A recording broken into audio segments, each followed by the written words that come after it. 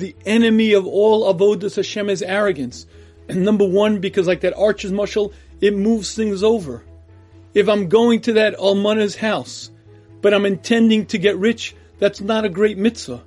It's self-serving. If I'm doing it for her, it's great. If I'm doing it for me, it's whatever. When I'm serving Hashem, why am I doing it? I'm a big shot. I want everybody to know who I am. And I want to know how smart I am, how well I learn. I'm serving me, not my creator. And like that archer who's holding the bow, if the sudden gets you to move a little bit off course, and no longer you're serving Hashem, any amount of arrogance is going to pull that bow. It's going to move the arrow from serving Hashem to serving you, and it's going to destroy your action.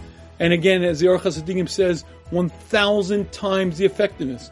A single act of an unav, of a humble person, is 1,000 times more impactful than the same act done by an arrogant person.